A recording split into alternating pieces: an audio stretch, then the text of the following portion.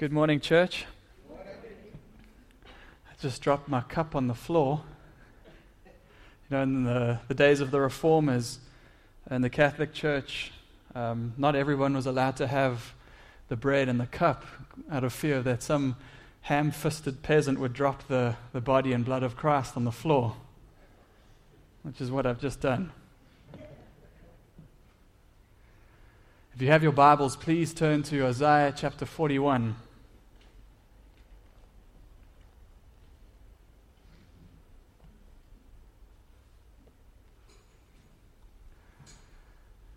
Growing up in our house, there was a tablet that was hanging on the wall in our house. And written in Hebrew were the words, "As for me and my house, we will serve the Lord." It had been made by my father out of clay. He had framed it and set it on the wall to be a motto for our family. Not that he made us serve the Lord, not that we were coerced into serving the Lord, but the message was that some things cannot be compromised about. Some things you can't sit on the fence about. In Joshua 24 verse 15, where the words are from, we see that Joshua, the people of Israel have come into the land of Canaan, they've conquered the land, and the land is to be divided amongst the people of Israel. And so before sending them to their respective parts of the land, Joshua sees a danger. He knows that the people haven't been completely conquered. There are still Canaanites living in the land. And so Israelites and Canaanites are going to live together. And he knew the danger there was that the gods of the nations might tempt and sway the people of God. And so he's giving a passionate cry to the people. Reject false gods. Serve Yahweh. I can speak for my family, he says. As for me and my house, we will serve the Lord. That banner that my dad created over our house was a reminder of what our family stood for. In difficult times in ministry, as exiles living in this world, it was a banner over our heads to remind us of the choice that we had made. The message to us was, don't do both. If you're going to serve yourself, if your primary goal in life is going to be your own ambition, your own desires, your own purpose, if you're going to be mastered by none but yourself, go and do that. But don't do both. As for me, we have decided to serve the Lord, and that's what we did. And so I'm grateful for the role my father played in my life, and as a pastor, that definitely is my desire in ministry, that you would be confronted with that same choice, that you wouldn't be here week in and week out sitting on the fence when it comes to Jesus. Do one or the other. Serve Him wholeheartedly or live for yourself. We're going through an Advent series in the book of Isaiah, and each week there's an invitation in this book to us, an invitation leading up to Christmas. And I believe with all my heart that these words, that this book is relevant for us now, coming through a really difficult year, a year of struggle. In the first week we were in Isaiah chapter 6, and the invitation was to behold the King. Put your eyes upon Him, look at Him, and see Him. In week 2, we were in Isaiah 11, and the invitation was to put your hope in this King for perfect peace and perfect justice. This week, we're going to be in Isaiah 41 and the first part of 42, and the invitation is to choose. Choose between this King and what is false, between His power, His provision and salvation, and that which promises much and delivers nothing. What will it be? God or idols? That's where we're going today in Isaiah 41 and 42. Let's pray together. Dear Lord, we thank You for another opportunity to gather around Your word.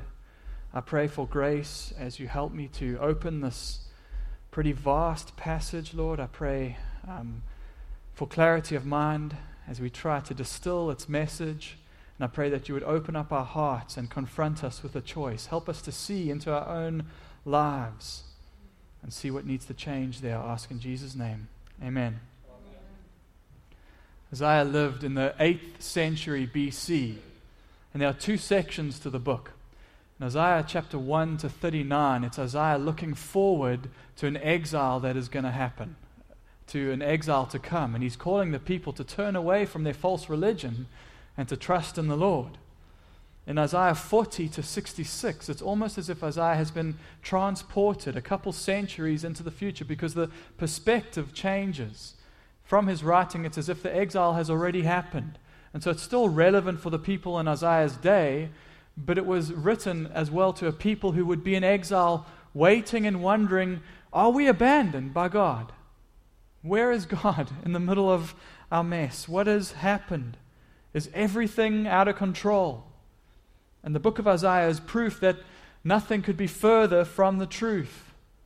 God is purposefully at work in the events of history, and in particular in this section, chapter 40 to 42, the proof is there that God is the Lord over history, that history is in His hands. He is trustworthy, and He alone can save. And so He's going to put the idols, the false gods of the nations, on trial in this passage, and none will be able to stand. And the call to them and to us today is the same. Put away your idols and trust in the Lord.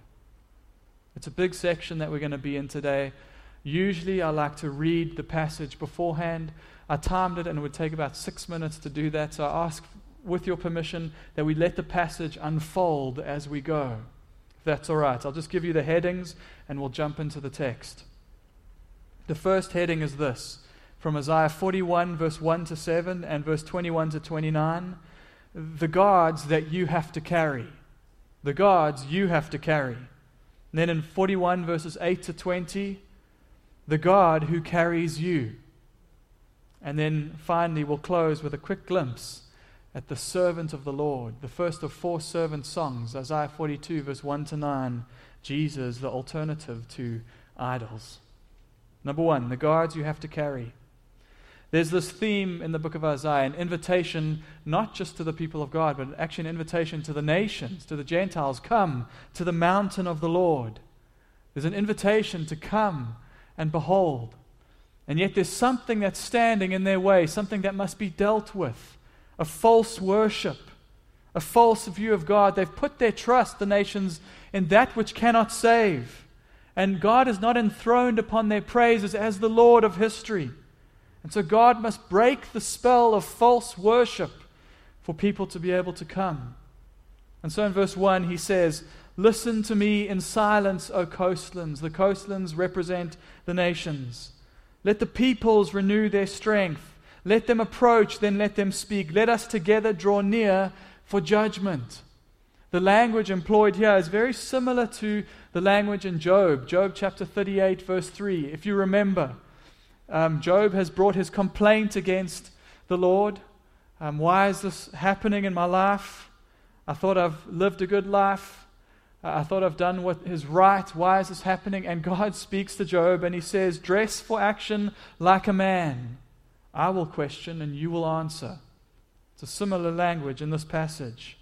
He's saying to the nations, let's settle this once and for all. Let's have a debate. Who is God? Verse 2 and 3.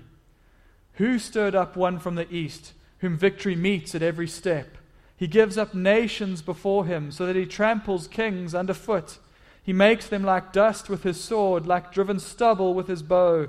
He pursues them and passes on safely by paths his feet have not trod." We believe this is a reference to Cyrus. This is Isaiah looking 200 years forward to the reign of Cyrus. He would be the one to conquer Babylon and actually end the exile of God's people. For a people wondering, where is God? Is He alive? Does He care? Where is His power? God is saying here in chapter 41, I am the one who stirs up kings. Every event is in my hands. Verse 4, "Who has performed and done this, calling the generations from the beginning? I, the Lord, the first, and with the last, I am He." History is following a divinely ordered schedule. God says, I am the I am He, I am the first, and I am the first cause. I'm involved in every nanosecond of history. And at the end, with the last who will be there, I will be there as well. In the Westminster Confession of Faith, we say, God from all eternity did by the most wise and holy counsel of his own will freely and unchangeably ordain whatsoever comes to pass. This is the picture Isaiah is giving. He is Lord over history. He rules it from beginning to end. He wasn't absent during the exile, and we know he is not absent today, even in this year. Now, rather than giving their hearts to the one in whose hands is the heart of kings, the nations would choose their own gods, their idols. They stood on shaky ground, and so when kings moved, their hearts turned to terror. And when their hearts turned to terror, they turned to their idols to save. I think if you'll remember a while back, I spoke about a show that I enjoy watching with my son. Anybody remember? You were at the first service.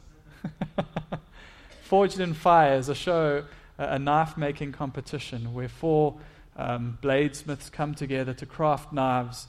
And in like 6 hours, they make these beautiful pieces with handles completed.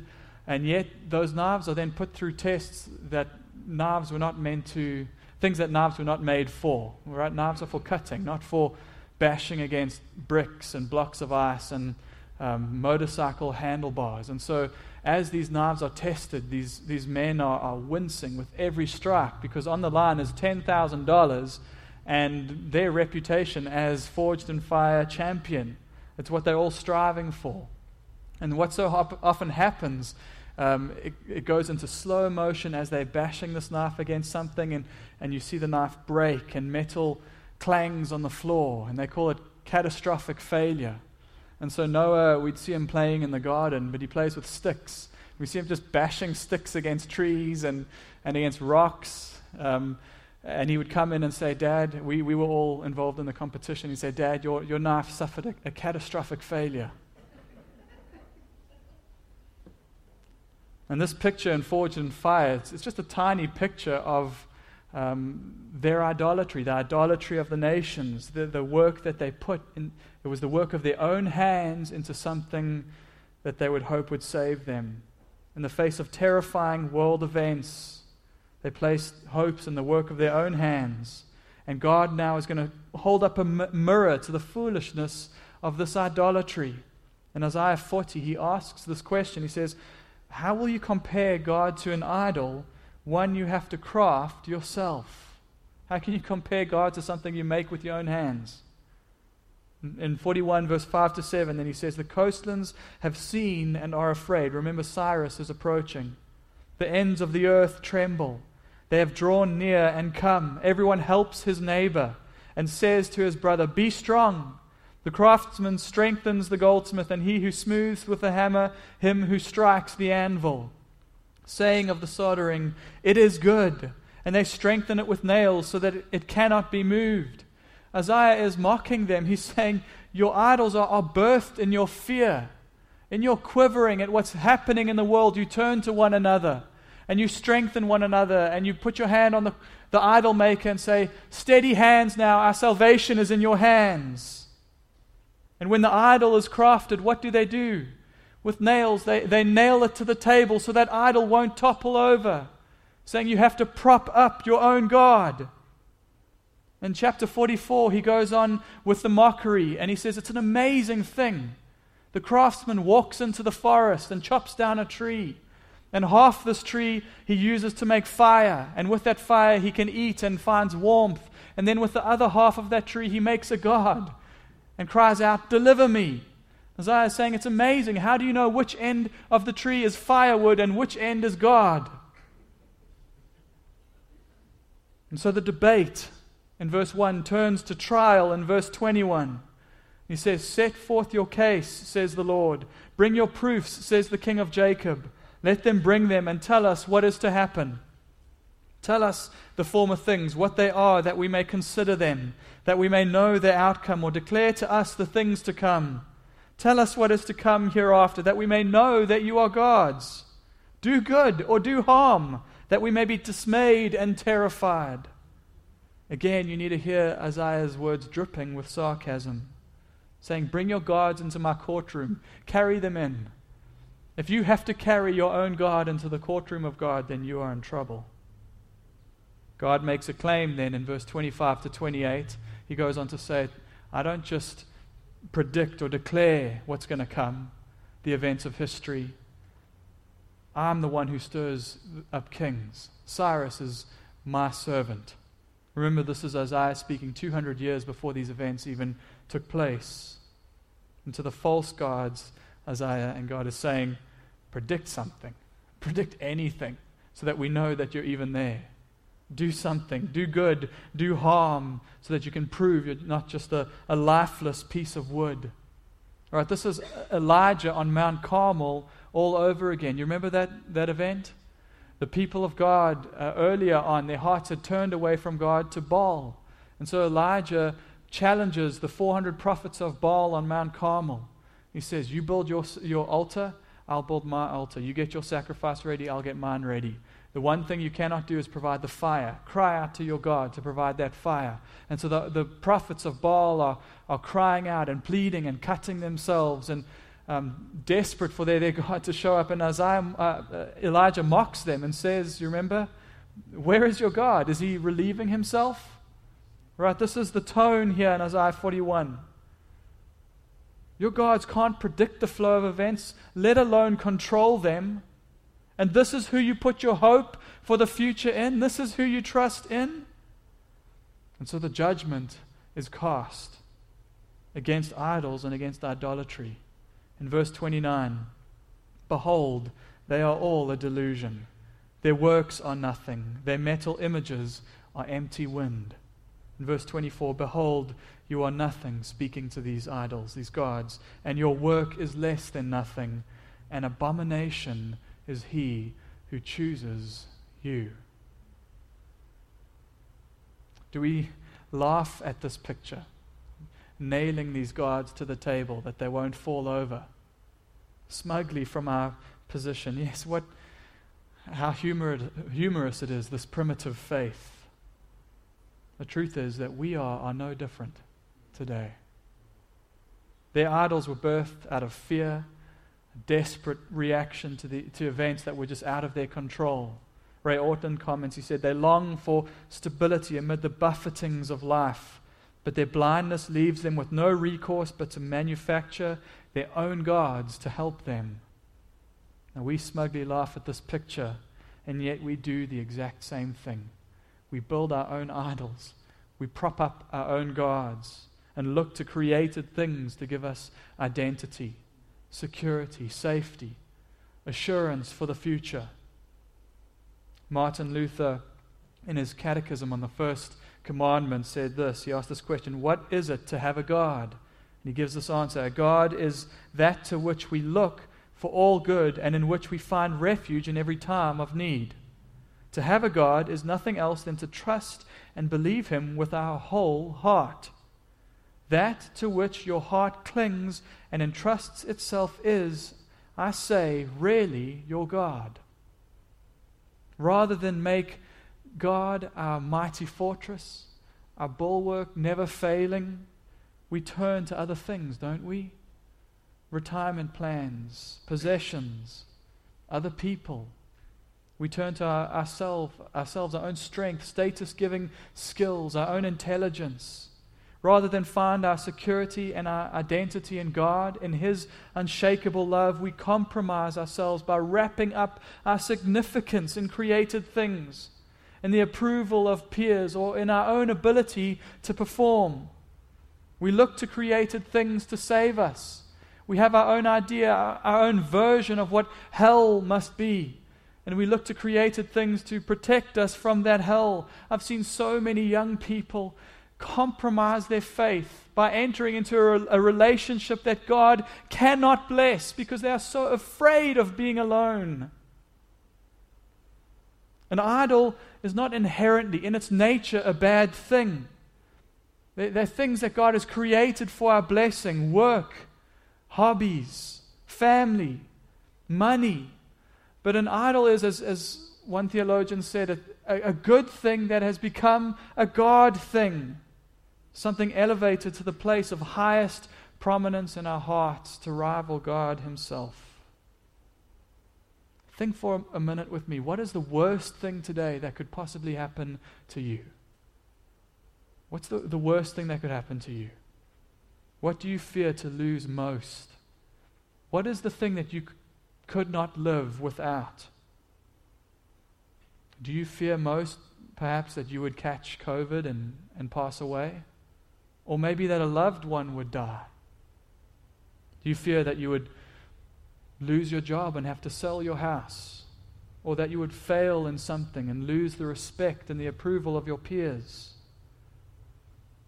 The temptation that often comes to compromise what we believe and compromise our faith because we fear losing something, that might be a sign to you where your idols are, where they lie.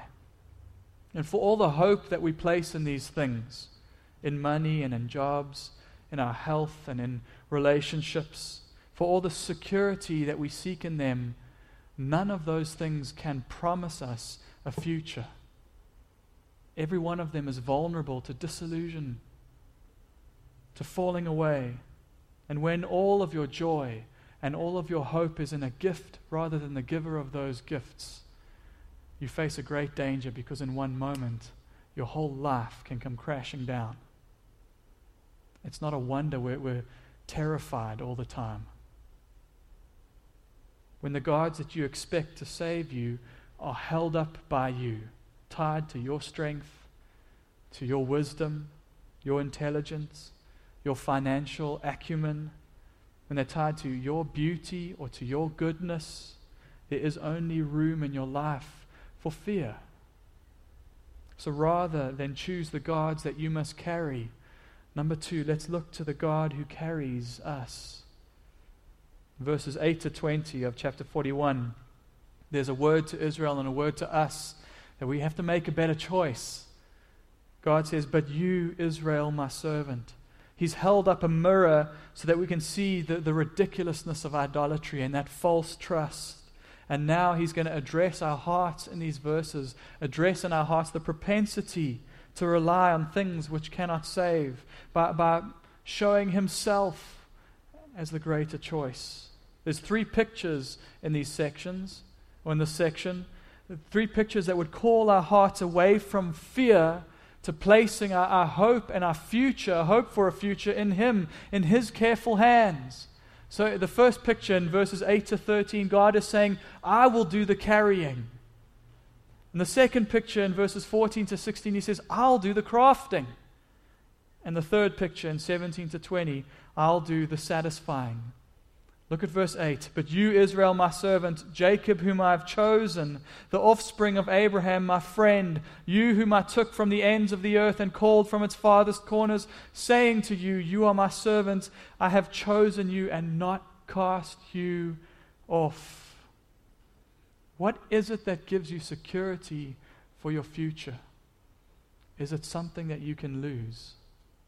Something that could be taken away in a moment? God is saying to these frightened exiles, "I have chosen you. I've taken you. I've called you. I have not cast you away."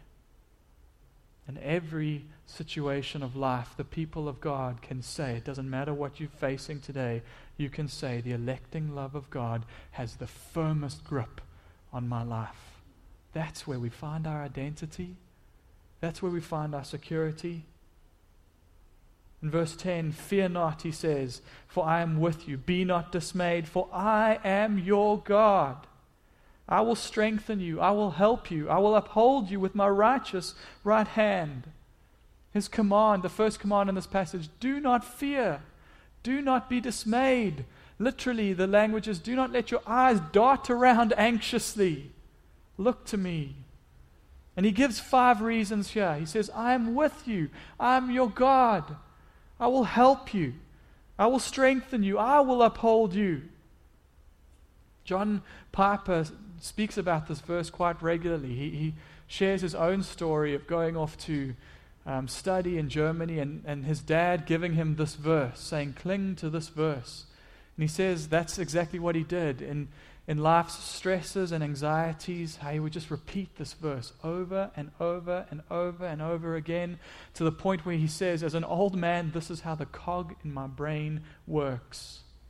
In autopilot, this is how my mind works. He comments here, he says, I am your God over you. I am with you by your side. I will strengthen you from inside you. I will help you all around you from wherever the enemy comes. I will uphold you from underneath you. Therefore do not fear. With you, by your side, inside, all around, underneath you. This is our God today. You have to carry your own idols. You have to prop them up. And God is reversing it and saying, I will uphold you. In verse 11, behold, all who are incensed against you shall be put to shame and confounded. Those who strive against you shall be as nothing and shall perish. You shall seek those who contend with you, but you shall not find them. Those who war against you shall be as nothing at all. The picture here is of somebody who's frightened for the battle, scared to go into battle, who lifts up their eyes and the enemy is not even there anymore. There's no one there to contend. In Exodus chapter 17, we see this word uphold again, or we've seen it before. Israel is attacked by the people of Amalek. Do you remember that story? And Moses goes up onto a mountainside overlooking the battle, and he's got the staff of God in his hands.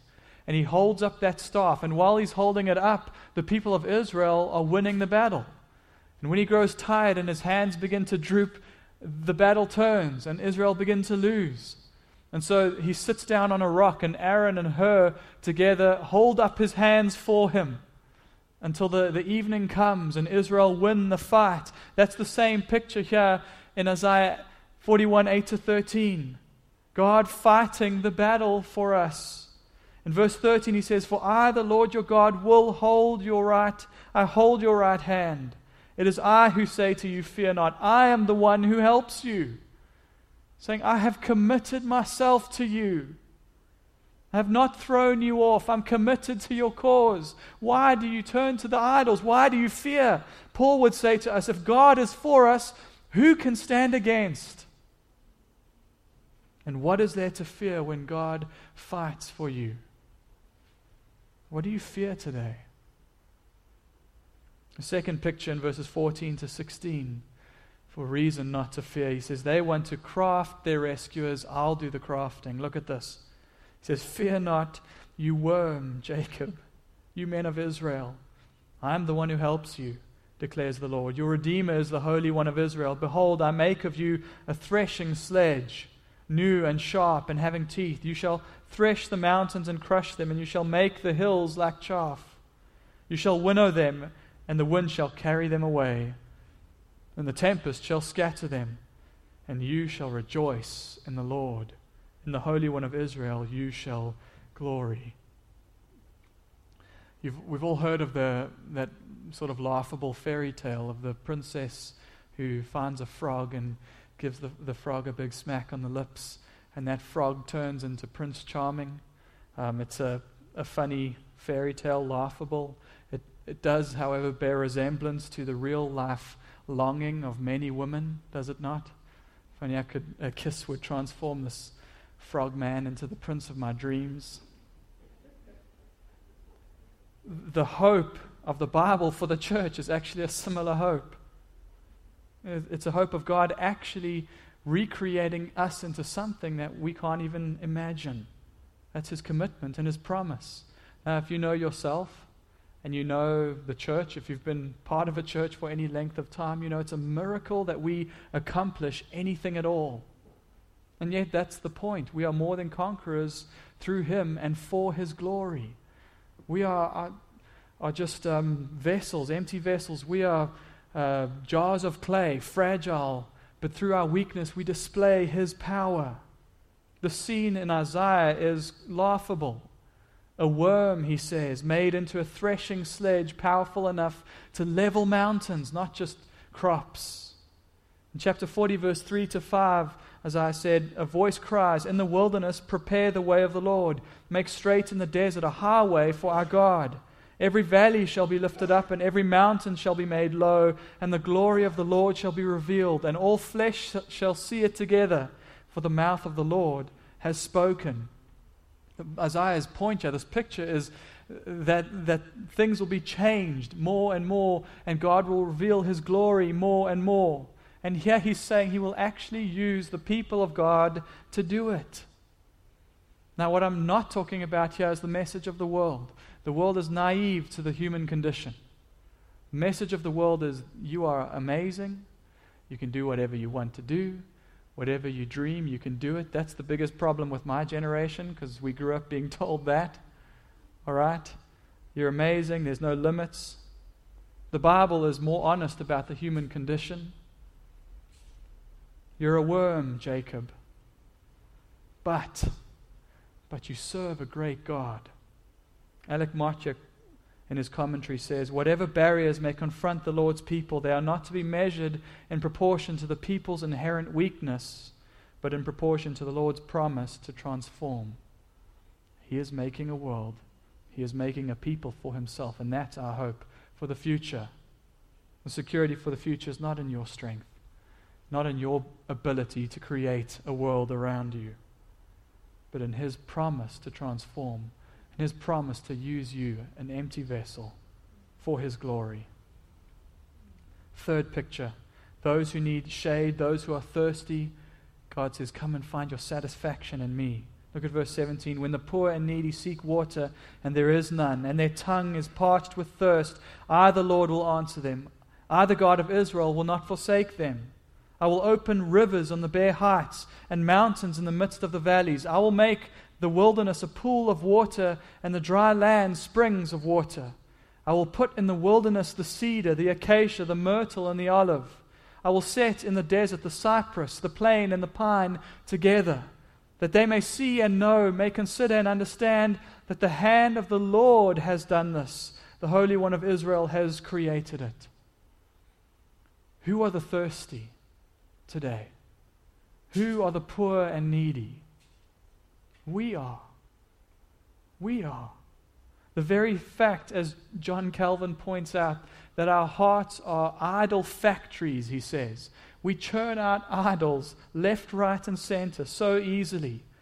That is proof of our thirst. And God is calling us, saying, have your thirst satisfied in me alone.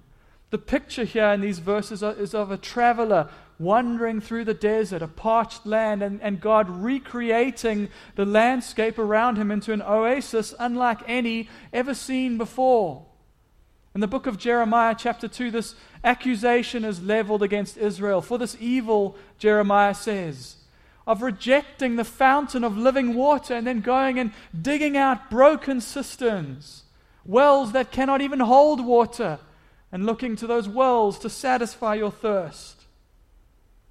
The famous words of C.S. Lewis come to mind. He says of our condition, it would seem that our Lord finds our desires not too strong but too weak. We are half-hearted creatures, fooling about with drink and sex and ambition when infinite joy is offered us, like an ignorant child who wants to go on making mud pies in a slum because he cannot imagine what is meant by the offer of a holiday at the sea. We are far too easily pleased. God is making a promise in Isaiah 41, a promise that Jesus repeated in John chapter 7. If anyone thirsts, let him come to me and drink.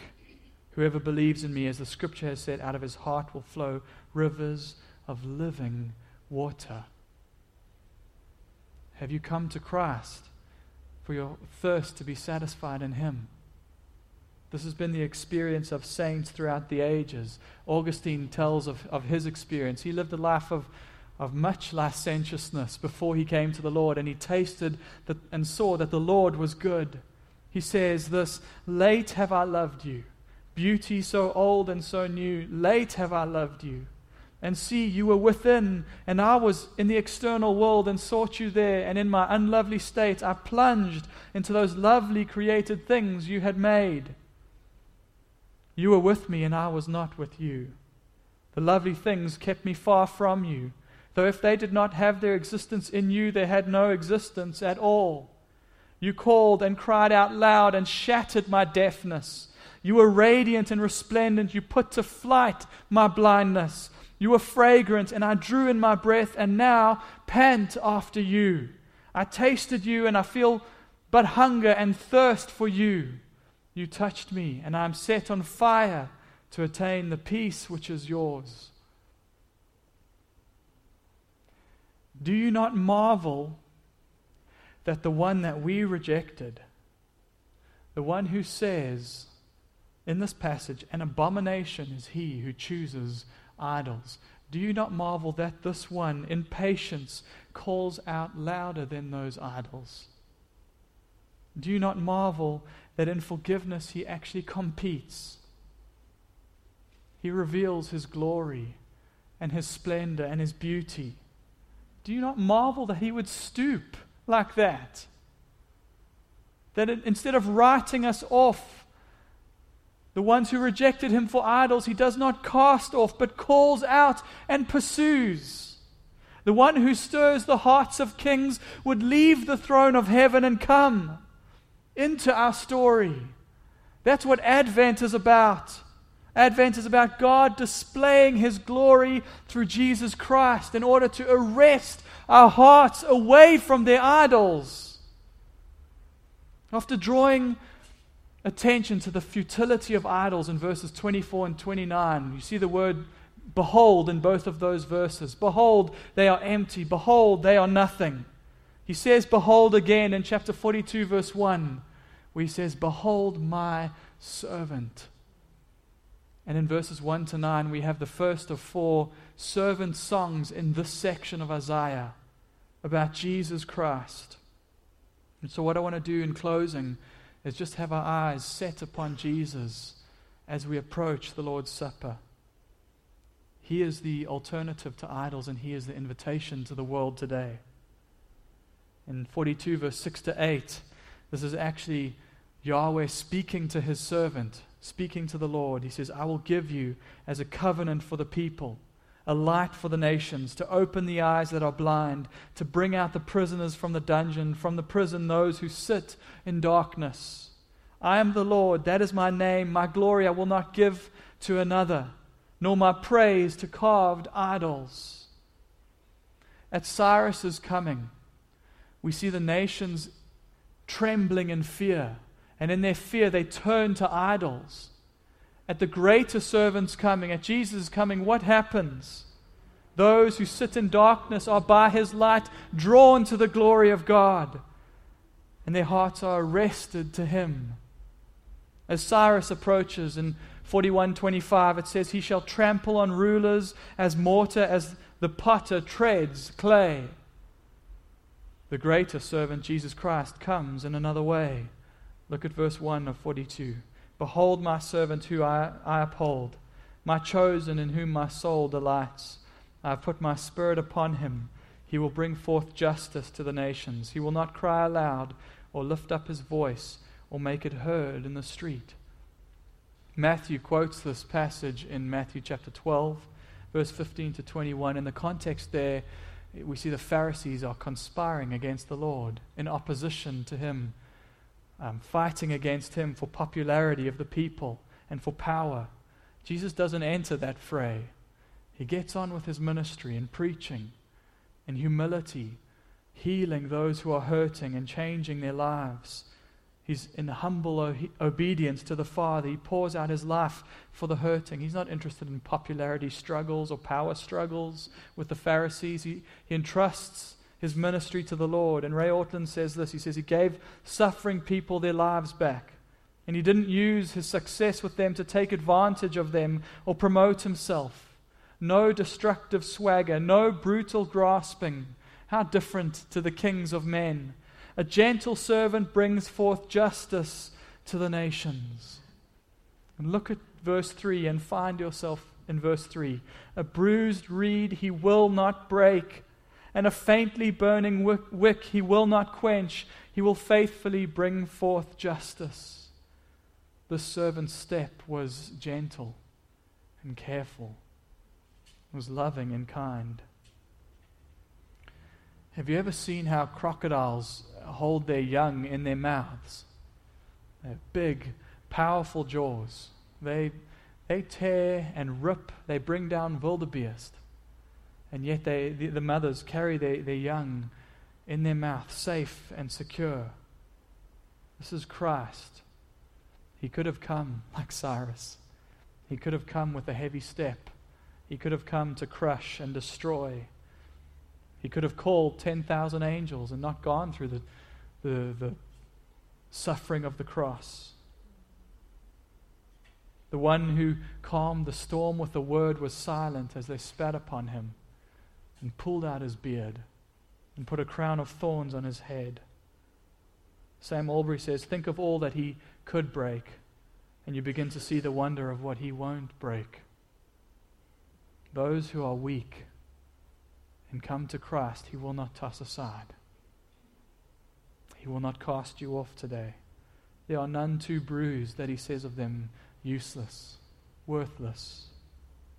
There are none too faintly burning that he would snuff them out or give up on them. Throughout the Gospels, we see this Jesus meeting with people, don't we? We see them experiencing him and tasting and knowing that they are better, that he is better than their idols. The woman at the well, he comes to the woman at the well and she's been written off by her own people, and he says to her, what? Come to me. I am living water. Drink from me and you will never be thirsty again. A woman caught in adultery. She's about to be stoned. He says to her, where are your accusers? Where are those to condemn? Neither do I. Go and sin no more. There's a man whose son is demonized. He comes with half a confidence. Lord, if you can do something. And Jesus says to him, if you can, nothing is impossible for the one who has faith. And he says, I believe, Lord, help my unbelief. And that's what Jesus does. To wounded disciples, we see restoration. To one who denied him 3 times, he says, Peter, do you love me? Do you love me? Do you love me? Get up and feed my sheep. Thomas, touch my hands and my sides. It's time to believe. How divided are our hearts? We are faintly burning wicks. We are bruised reeds. And our only hope is a king who is more gentle than our sins deserve, but who is more powerful than our hearts, and who would draw us to himself. And so that is our prayer and our cry this morning. Gentle and mighty King, do not relent until I am completely yours. John Donne, the 16th century poet, knew the pull of sin. He said this, batter my heart, 3-person God, for you as yet but knock, breathe, shine, and seek to mend, that I may rise and stand, o'erthrow me and bend, your force to break, blow, burn, and make me new. Take me to you, imprison me, for I, except you enthrall me, never shall be free, nor ever chaste except you ravish me. That is our cry this morning. Let's pray. Lord Jesus, we would have you place your grip so firmly on our hearts that we would be drawn to you and not to another. We would be used for your glory and your glory alone, not our own glory, not the praise of men do we seek, but your praise. And yet we know that our hearts are divided. We are so quick to churn out idols, to look to other things to save and give significance and rescue. Lord, help us not to fear what may be lost in this life. Help us to live in the fear of the Lord and to follow and serve you. We pray in your holy name. Amen.